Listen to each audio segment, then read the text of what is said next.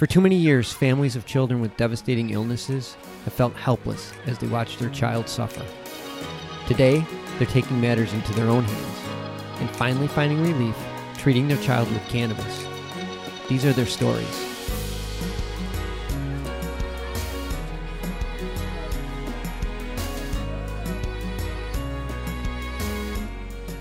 Hey guys, welcome to another episode. Hello. Thank you for tuning in. Yes, Nina, thank you for tuning in. Hey guys, we have a great guest tonight coming from us from DC, outside of DC. She is Dr. Paloma Lehfeldt. She serves as a medical science and patient liaison for Vireo Health. She's also has 10 years of experience in psychiatric research, teaching, and community outreach. And she actually works for Vireo dispensary in what you handle all of the dispensaries or just the one in the East Coast? I work with providers all on the East Coast and Minnesota, but we're actually about to open our first Maryland dispensary, Green Goods, and I'm going to be the clinical director there. Wow. So trying to get in everywhere, right? Yeah, congrats, and welcome aboard. Thank you for joining us. Thank you for having me. I feel like I finally made it. I'm on the Love and Cannabis podcast. Very happy. Very happy to be here with you guys. Well, nice. That's awesome. It's all for the love. It's all for the love of the plant and the people we serve. So, absolutely. Now, let me ask a question. I'm looking at your background. So, how did you go from psychiatric research to cannabis? I mean, there is, a bridge between the two, but still, I know when you went to medical school, I don't think you were thinking about cannabis at some point, were you? I actually was thinking about cannabis. Oh. I actually consider myself, yes. Oh, this is interesting. That's new for us. Yes, right? Exactly. In all of my education, or I like to call it my compilation of student loans. Oh. I've, right? Oh my gosh. I know. My FAFSA, but I've always, in undergrad, I actually wrote my honors thesis in psychology on delta-9 tetrahydrocannabinol. Wow. So I have always been fascinated with the plant. So in grad school, in neuroscience classes, in medical school, I always, had an adjunct path going on at the same time, learning about the endocannabinoid system, learning about the neurobiology at the same time, and just being amazed as I progressed further and further in my education that we weren't learning about this. I was sharing some notes that I had with my medical education team about how I was taught about cannabis. I actually have the notes. I'll share them with you guys, but as a drug of abuse, right next to cocaine, right next to heroin, talking about what signs to look for in the emergency room. A patient comes in with red eyes. They can be very combative, really emulating or, solidifying that reefer madness attitude that has been ingrained in American culture since the 1930s. And that's what we're still talking about today. Only 13% of United States medical schools even teach about the endocannabinoid system. And I know I'm preaching to the choir here, but there are so many reasons for that. We're talking about it. You can't just be a cannabis researcher or a cannabis educator. You have to be making policy. You have to go back to 1850 when cannabis was in the pharmacopoeia for every physician. You have to know exactly why cannabis isn't available to us as a medication today. That's amazing when you think about that. I mean, something that could have been helping people all this time has just been just removed, written off in history, and then prevented from anyone ever seeing or even talking about it again. How does that happen? It happens because of a very small group of racist and xenophobic legislators in the 1930s that federally prohibited and criminalized cannabis. And this is what, we aren't taught about in medical school or any school, pharmacy school, nursing school. It's because of this small group of people that this medication is no longer available to practicing clinicians today. It's because of the Mexican Revolution, when this is the first time that the United States saw the recreational use of cannabis. And because of that, it has a very xenophobic, that's why I never will use the word marijuana, because of the very xenophobic tone it has. That's what people would call what the immigrants were using. And from there, the legislators made all these claims about how cannabis made good men into bad men, and reefer madness following that. And then the so-called war on drugs that followed that. I mean, we can talk about the history of this plant for 5 podcasts, but that is why today I have a master's degree. I have my medical degree, and I was never taught about this plant of over 113 medications. You can't give someone a lead and say, here, go treat PTSD, go treat anxiety, go treat different epileptic disorders. Yes. It's just not possible. There is no single drug agent out there that has the scope the cannabis plant does. Yeah, I was reading an article from Bonnie Goldstein, and it basically said what you're stating. I think it was, what is it called? Multi-pharmacological, meaning that it does multiple things they named like all this anti-epileptic drugs, like it was Depakote, Onfi, all those drugs. And they were saying it has similar actions to all these pharmaceutical meds. And I was like, whoa. Whoa is right. I was like, I mean, and talk about side effects of those medications of Depakote. We know firsthand. We know firsthand. That is no way to go through life. And unfortunately, there are people that need to be on particular medications, and the side effects are bad, and interfere with quality of life. But sometimes that's the only option. But we know, and you guys know firsthand, that that's just not the case. People can replace or use lesser doses of their anti-epileptic medications. Yes. People on pain medications, they can use lesser doses of their opiates. So why isn't this taught about in medical school when 113 people are dying every day from the opioid crisis? When people are experiencing detrimental side effects from anti-epileptic medications, they're prescribed to them by physicians with 20 years of training. Yes. That's true. I mean, we have one of the top neurologists in New York City. So yeah, I understand exactly what you're saying. So, but doesn't that open the door now that I'm thinking, I'm got my mind rolling right now, open the door for dispensaries or even license holders to open up their own educational institutions and learning platforms? That's a great question. There are a lot of great educational platforms out there, but you can't teach an old doctor new tricks. I don't think I've ever said that before, but it's literally like you're a neurologist or your top-rated neurologist, epileptic medications. But it would be the same thing if he just didn't show up on the days that he was talking about. We were learning about the central nervous system. It's the same thing for these doctors. They don't understand what the endocannabinoid system is. It's a mythical system when in fact, it's one of the organ systems in our body that literally is responsible for the balance. It interacts with our central nervous system, our cardiovascular system, our immune system, everything. So it's a disservice to physicians and to their patients to not be able to have the knowledge of this plant. And again, it's not a panacea. It's not going to work for everybody. Of course. And I think it's incredibly important to say that as well.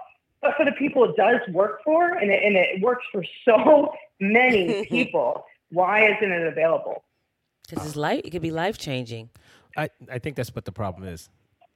When you want to create dependency, you can't give them a way out. You just got to keep them away on that what is that called? The Ferris wheel. Yep, that's that hamster wheel. Keep it coming. Keep them going. So now I'm just thinking, like, what is your role with Vireo? Like, what do you do with them? I see the title. I can assume based on the title, but what is your day-to-day like? So I am my title is Director of Medical Education. So I go out and beautiful. I preach the cannabis gospel. Wow. As I like to call it. I come from a teaching background and a research background. So I go out and I talk to other physicians. A lot of the times physicians, let's be honest, will only listen to other physicians. Absolutely. And with them, which is detrimental to so many patients. But what physicians do listen to, they won't listen to me just saying cannabis is medicine, it works. What they do listen to is research. And at my company, we have really dedicated ourselves, being a physician-led company, to performing that research so we can bring them peer-reviewed journal articles saying, This is not, some made up plant. This is not about people getting high. We have a $3.8 million grant that we run out of one of our dispensaries in White Plains, New York, dealing with chronic pain patients on intractable pain on the highest dose of opiates. And we're studying how cannabis can be used to also work with their pain. And again, pain is the tip of the iceberg. Cannabis works for so many different diseases. And that's why for mental health professionals, for neurologists, they need to have this research on their front door, because unfortunately they have to go back to school. And that's hard to get people to do as well. So that's a huge part of my job, is teaching other doctors about the many, many benefits of cannabis. Another part is that I am the co-chair of the Diversity, Equity, and Inclusion Council. As I said, I'm a doctor, I'm a scientist, but being in the cannabis industry, I also am an activist, and I also want to be involved with policy. In Maryland, we just hosted an expungement clinic at one of our dispensary partners, and we expunged the records of 45 people for nonviolent cannabis offenses. Oh, it's amazing to hear. It's amazing to hear. Nice. But this needs to be done everywhere. We call it, everyone puts, quote, war on drugs in parentheses for a reason. It wasn't a war on drugs at all. It disproportionately affected Black and brown communities. And this is another reason that I go out and tell this too to different physicians and other healthcare practitioners, because they always ask me, okay, if this is such a great plant, why didn't we learn about it? And I say, let's go back to 1850, 1930s and learn about it right there. And once you really do your research, you understand why you aren't taught about it in medical school, why it's a Schedule I substance still today in 2020. Yeah, it doesn't make any sense. Mind-boggling. So what has been the reception, especially as it relates to the social equity, the inclusion, how other people have been receptive? So people your peers have been speaking to, or even other industry leaders, other dispensary owners. I mean, are they on board with doing this, or is it just smoke and mirrors? That's a great question. I'm an optimist, you have to be. I would like to think that everybody that's in the cannabis industry has this. You have to be part policymaker and work for the people that are still incarcerated for the plant that you're making a profit off of. And Absolutely. A lot of cannabis companies have dedicated part of their revenue and the work that they do to social justice and equity specifically. I really, this isn't a one-off thing, doing one expungement clinic. This is something that needs to be replicated in all states, that all states across the country. So I always talk to other people that I work with in different cannabis companies and tell them, don't just put your money where your mouth is. Don't just do this one thing. Go out into the community. Work with organizations like Last Prisoner Project. Work with trade organizations like NCIA. Be on Capitol Hill and lobby. Tell our regulators what cannabis is, how it has helped all these people. And the people that do it are truly amazing. Yeah, I mean, from our experience, we had to go upstate to New York in Albany. Curaleaf had sponsored our family to go up there to speak on behalf on expanding the medical marijuana program in New York, so that we could have more dispensaries, because we were hearing stories of how people are traveling 2 hours one way to get medicine and traveling 2 hours to go the other way to go home. I'm like, that's crazy. So again, I mean, just thinking about this social equity, it seems like something that should be so humane is now being almost like a burden for companies to put together, and it's like painful for them because they've never thought of that. Now, beyond that, what about training? What about the education for those who do come out and are looking for opportunities in the industry, which kind of banished them, sent them to prison? Now they're coming back and say, look, I want to go back, but I want to do it the right way. I want to do it legit. Is there opportunities for them to be educated, to be trained in how to become a grower, how to become a processor, a manufacturer, or even run their own business? Is there incubators around for that? We encourage it. You can't be in the industry and not encourage people that were put in jail for the things that you're making a profit out of, in my opinion, and I hope in most people's opinions, to get people back in to the cannabis industry that is the reason that put them in jail in the first place is almost, it should be that way for everybody. And there are a lot of people that have, at Last Prisoner Project, again, I'll mention them, they're wonderful at placing people that were formerly incarcerated back into the industry. It's something that should be done across the country, 100%.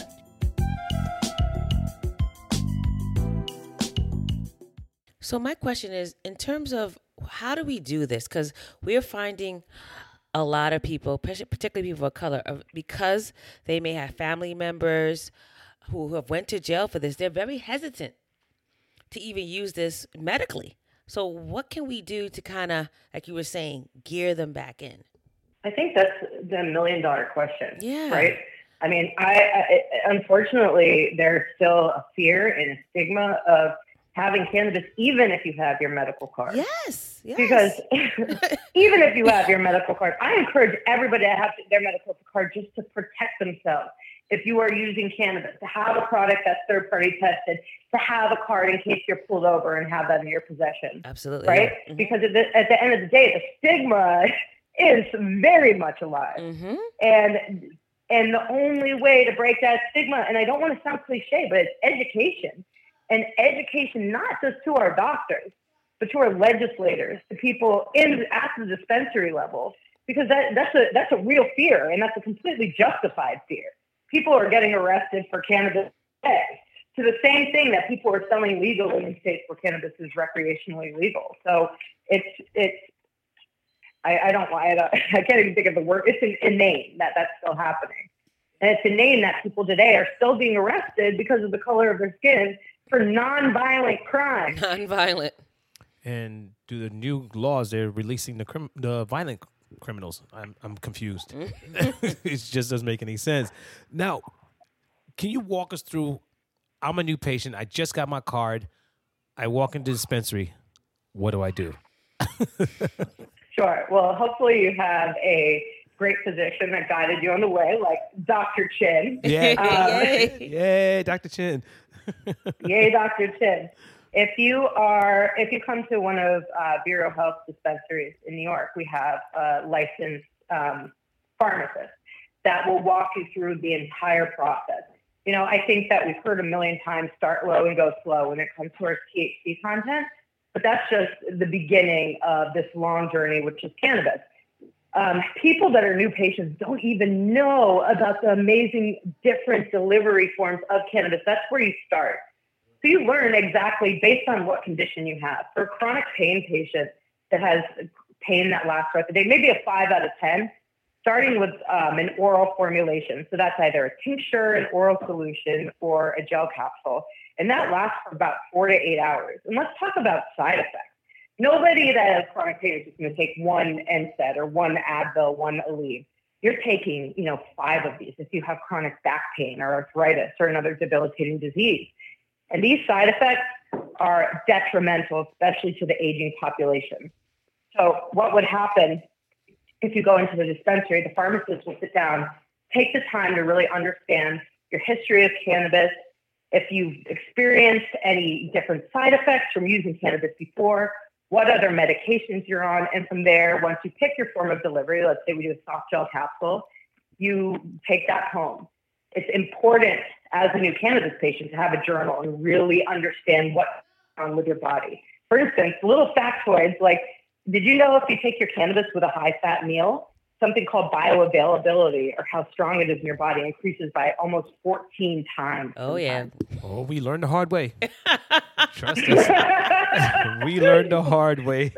Our son was our little lab rat for this, so we know. Yeah, so I think my mom was babysitting Aiden at one point, and I think he had some type of lunch with cream cheese, and I wasn't there, but I think he ate a lot of it, and then she gave him his CBD, even though he was small then, so even though it did have the legal upper limit, but she texts me, she's like, he can't stop laughing, he's hysterical.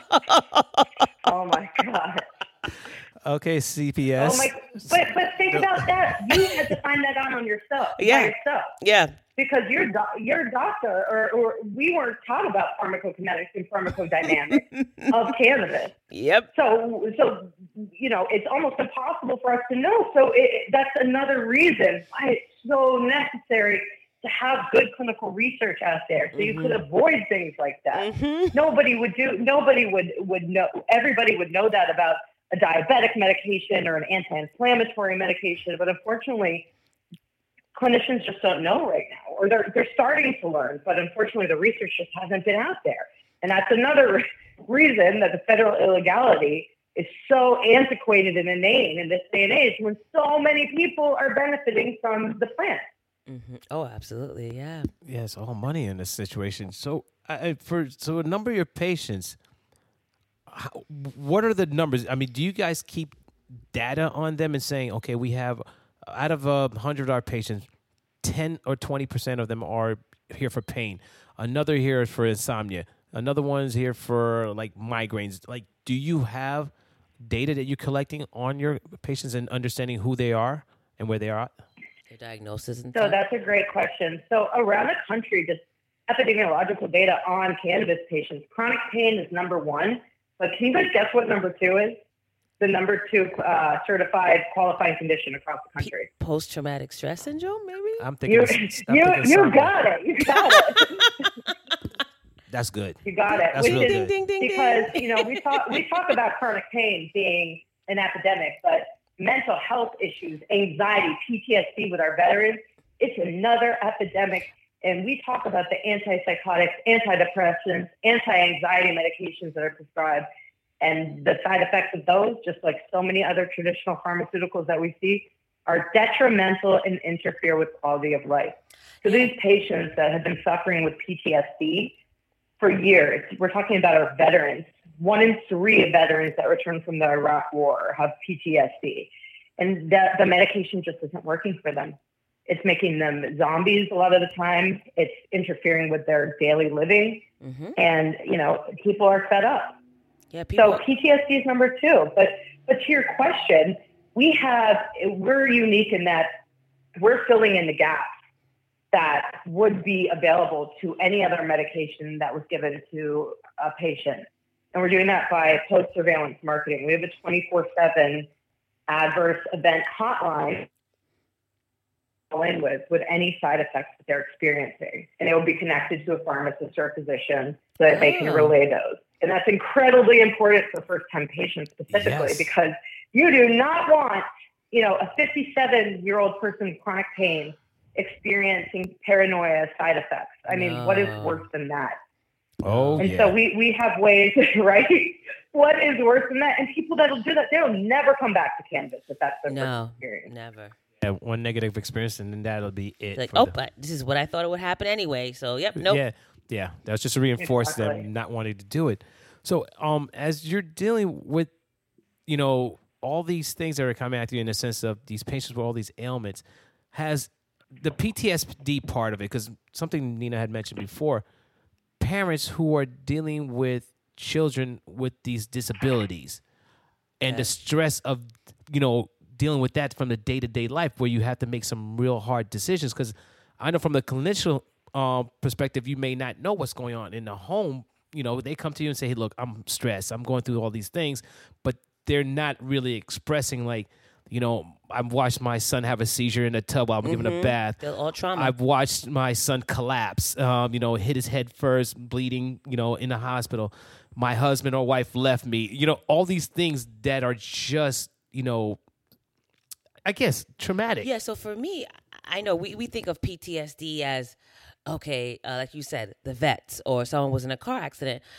And I think we had one guest on our show, and we was like, PTSD could be someone who had like a traumatic labor, or someone who has a child with a significant disability, and they have someone who went through domestic abuse. Exactly. Somebody that witnessed, the Twin Towers falling. Exactly. There's so many. And there are so many people that suffer from anxiety and PTSD. Yeah. It's a great point. And they don't think that was trauma. Like, I find I have PTSD from all the seizures that when he was younger that I had to witness. And Of course. sometimes, like, even he's better now, but like I get these flashbacks of him because he used to have these thing called drop seizures. And it was just he would just Oh my stand God. there and then boom, hit the ground. And he doesn't do that anymore. But then like I'll get like he's at the playground and I'll get like these little flashes of him just dropping. Yeah, and then you get like become that hawk mom just standing next to him, wondering when he's gonna fall. And it's like it builds the stress, and it's to the point where you like come home, you're like shaking, like So I had to start using CBD and actually THC at night to help me, sleep and everything. Well, one great benefit, and maybe tell me if you've experienced this. One, I mean, it works. And first of all, I'm so sorry that you have experienced that, I'd be surprised if you didn't have those symptoms to be dealing with something like that. PTSD, one of the biggest symptoms is having these horrible flashback nightmares, and THC actually shortens your REM sleep, your rapid eye movement sleep, which is where you dream. And because of that, people report that when they use cannabis for sleep, it actually reduces a lot of those nightmares that are completely debilitating. These aren't like being chased down a hallway nightmares. These are reliving experiences and very traumatic and really interfere with your sleep. Did you find any benefit from that? Absolutely. In that regard? Absolutely. So this is the thing. So I have suffered from night terrors.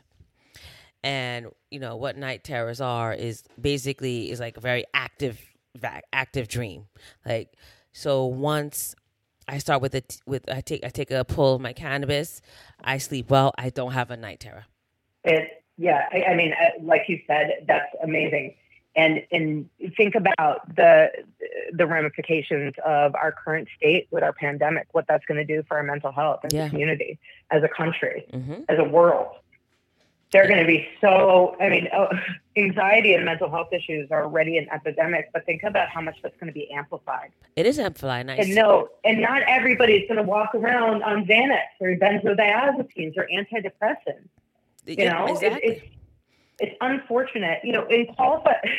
Certifying physicians and psychiatrists, there are a lot more mental health professionals coming on board because they don't want their patients to have that bevy of side effects. They don't want their patients to change their personality or to lose interest in things because of the medications that they're on. A lot of our essential workers, our nurses, our doctors, the ones that were there in the thick of the pandemic, a lot of them are still not right. A lot of them will tell me I'm not right. Like, I just like the flashbacks. I mean, it was hell. And they all have, all of them, whether the ones that were like to admit it or not, they have some form of PTSD from what they witnessed during that time. 100%. And the aftershocks from this, yes. when hopefully we come out of it, are going to be, they're going to last a long time. There's going to be a mental health epidemic, even more so than before. And I know a lot of people that have cannabis in their toolkit are turning to it. But hopefully by then we'll be able to have it available to everyone that needs it. At least I hope so. I mean, why is it okay for people to drink a bottle of vodka when they're under a lot of stress or take these benzodiazepines that are completely debilitating? People can't drive. People have an altered state. They can't go to work next day. They get in crashes. Don't even talk about the liver toxicity and the deaths per year. I mean, look at what people do to deal with stress in the United States specifically. Pharmaceuticals, alcohol, and tobacco. Yes. The three sins. Right. And again, I'm not going to say that there are people that need pharmaceuticals. Pharmaceuticals are not the devil. People need medication. But not everybody needs the highest dose of opiates or the highest dose of antidepressants. When there's a plant out there that can act as an adjunct therapy to so many of these different diseases that so many different Americans and people in the world have to deal with. Agreed. I'll get off my soapbox. No, that's why you're here. We need to hear this. I mean, we really do need to hear this. It's reality. So, oh God, it's like that 30-minute mark, and it's like, we need to continue this conversation. Is it all right if we bring you back on? Because, I mean, we just started getting to the meat till before we get to the bone of this, because I have so many questions. Would it be all right if we have you come back on? I would love to. I feel honored that you guys are asking. Oh, we appreciate you. We could talk about. So, I mean, again, you guys are the same way. You can't just talk about. You can't go on a podcast and just talk about the medicinal benefits. You have to talk about why everyone can't experience the medicinal benefits of cannabis. Yeah. Why it is still federally illegal. You know, I'm working on a white paper right now with one of my colleagues to present to legislators on medical cannabis. Here, Senator, you can't deny peer-reviewed scholarly journal articles that cannabis reduces chronic pain symptoms, that people that use it can reduce their opioid dose, that people that use it are experiencing less PTSD symptoms. There is no way you can deny good science. There just isn't. So, yes, we have much more work to do, and many more conversations need to be had. Well, I'm very happy that you guys invited me here. It's great to speak with you both. Yes, and again, oh my God, I'm almost like tempted to say, you know what, we're gonna keep you here, but respecting the time, and we did allocate 30 minutes, but we definitely want to have you come back on board, and really continue this conversation because, as you mentioned, you know, sitting in front of these legislators, these congressmen about this, I'm like, I have my son who's living proof. He's living proof. Yeah. You know, they can't say that they don't have anyone in their family who's maybe suffering that could be benefiting from it. Would you keep that from them? Exactly. So in the next episode, we'll talk about our experience with our senator. So yeah, that was an interesting thing too. Experience. So yeah, tune in for that. I can't wait. Yeah, I can't wait. And then also we want to really dive into how much of an effect you guys have been having on the communities. Where do you have your licenses in other states? And then what is the difference between the New York license versus other states? Because we live in New York, so we know. But not everybody else knows what's going on with the changes that are coming around the corner, right? Got it. Yeah. All right. Dr. Lehfeldt, thank you very much for being on the show. We really appreciate your time and your knowledge, and we are definitely looking forward to having you back on soon. I appreciate you both. This seemed like a 5-minute conversation. Yes. Great speaking to like-minded individuals. Let's join me. I know you guys are already preaching the cannabis gospel, but let's remind everyone why we are where we are today. Yes, definitely. And I'm going to be looking forward to coming out somewhere and seeing you speaking or participating in something because we are definitely looking to be in the industry full-heartedly to help other families as well, with not just our message, but, you know, participating and even partnering up with someone in, you know, making sure everybody has access to this medicine. I feel it. Thank you both so much. Thank you again for being on. Good night. I'll talk to you guys soon. Definitely. Thank you. Bye. Thank you.